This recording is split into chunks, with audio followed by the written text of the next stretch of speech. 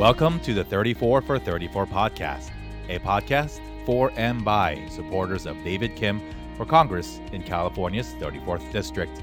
I'm your host, Jerry Wan, and I invite you to join us every episode where we talk to David, the candidate himself, and those on his team, those who support, and those who have endorsed him on his way to becoming the next congressman for California's 34th. To learn more about David, visit him at davidkim2020.com or David Kim for Congress on Instagram. Thanks again for tuning in, and here now is today's episode.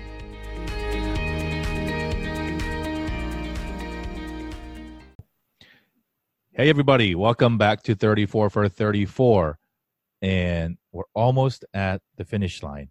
It is Monday, November 2nd, less than 24 hours before Election Day. So really excited. This won't be our last conversation, but it will be the last one that we have with the candidate David Kim before Election Day.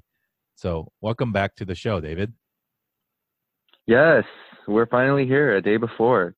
We are finally here, and I'm trying to deal with a bag of emotions myself. As many of us are emotionally invested in this election because it will impact our lives. For you, I imagine it's a whole lot more than that because this has been your thing for almost a year. And so as you're about 16 months. But you've been running, I guess, full time for a few months, but this has been the goal, right? The goal was to get to Election Day. There's a bit of relief, I imagine, but there's also a little bit of, excitement, also anxiety and just everything. But what are you focused on today? Because it's not over until the polls close at 8 p.m. tomorrow. What are you and the team focused on for the better part of the next day and a half? Yeah, for sure. It's been now 16 months running in this race, and I think it's easy to probably get overwhelmed, perhaps, kind of thinking about end result. But at this point, because we're in such an unpredictable race, it's important for us to just always be present, doing what we need to do. So because of that, I think we've been really good with taking care of our emotions and feels. But we've been very focused on just making sure that people know where to go to vote. And so we've been messaging constituents, letting them know what locations to check out, how to check if a location is busy, where to go line up, and to avoid long lines tomorrow, because reality is that a lot of people just wait until the last day. And so we're letting constituents know which locations are open to go vote. And so we have last outreach efforts with regards to phone banking. We'll be phone banking today from 2 to 4, and then all day from 10 a.m. to 8 p.m. tomorrow. And then we'll also be at each polling location tomorrow as well, and fortifying some outreach materials as well. And so for those who are tuning in, perhaps we'll also be sign waving in Boyle Heights and Lincoln Heights today. And if you want to come swing by, feel free to message us on Twitter or Instagram, and we'll let you know the exact location. But yeah, we're less than what is it? Is it around 40 hours now away? But I think we're it's really excited. 9 on Monday, so 35 until the polls close. 35 hours. Got it. 35 hours. Yeah. So 35 hours. Yeah, and I have also one more interview. I think this will probably be my last interview before elections end tomorrow. I have an interview at Radio Korea today at 2:00. Awesome. And I want to shout out, and I know we're not done with it, but I do think it's a nice time to just reflect on the amazing team of people who've been behind you. Oh my gosh.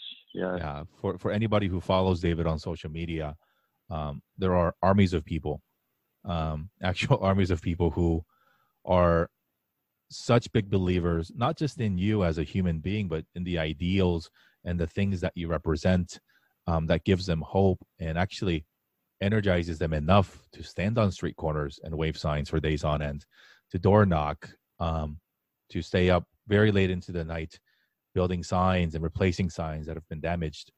That kind of energy, that kind of actual grassroots energy from people of all backgrounds and people from all over Southern California. That's rare. We don't really see that a whole lot. Share with us your thoughts, just as we're approaching the finish line again, on sort of what it has meant for you in building these relationships with once strangers, now people you stand shoulder to shoulder with. Oh my gosh, yeah.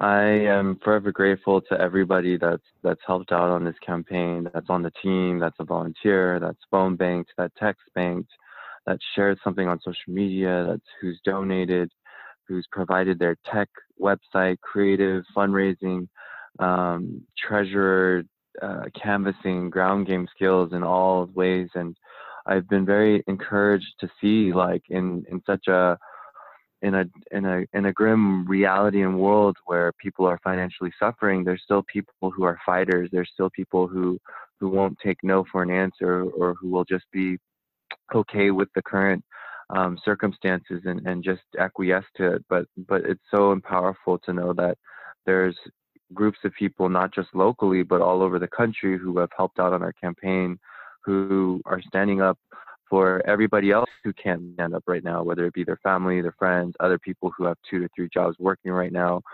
who aren't able to go ahead and have the time to volunteer for a campaign, and they're standing in their place as well. And so this is something bigger than myself, bigger than our campaign, but it really shows and is reflective of how much the people really want change and how much the people are going to work for it to get it back. And so the relationships that we've forged and just made have been amazing.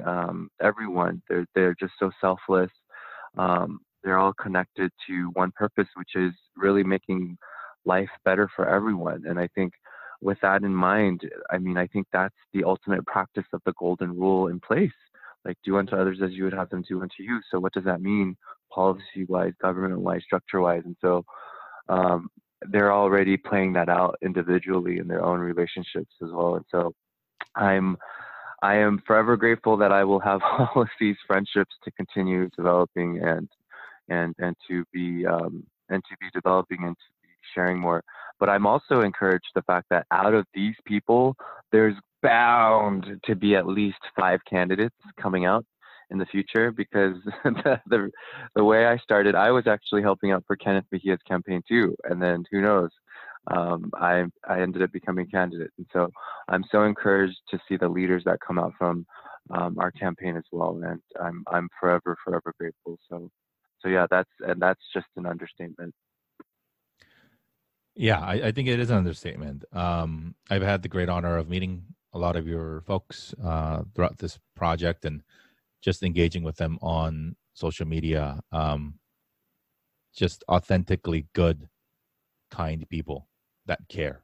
Yeah. Yes. You can make up a whole lot of stuff in a campaign, but you can't make up people who care.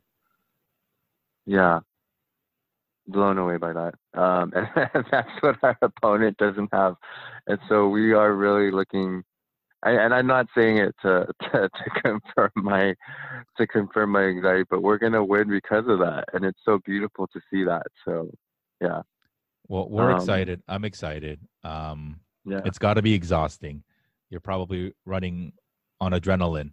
Nothing but adrenaline the last couple of days. So, best of luck to you. Please stay healthy in the last couple of days. To you and the rest of your team as you guys are out there. Literally hitting the ground and doing the work. So we will catch up with you maybe tomorrow night on election day or after, depending on how things go. Appreciate you and the team for carving out so much time and energy for this project. And we are really excited to see what comes of not just tomorrow, but for you and for our community going forward. Thanks again so much. Thank you.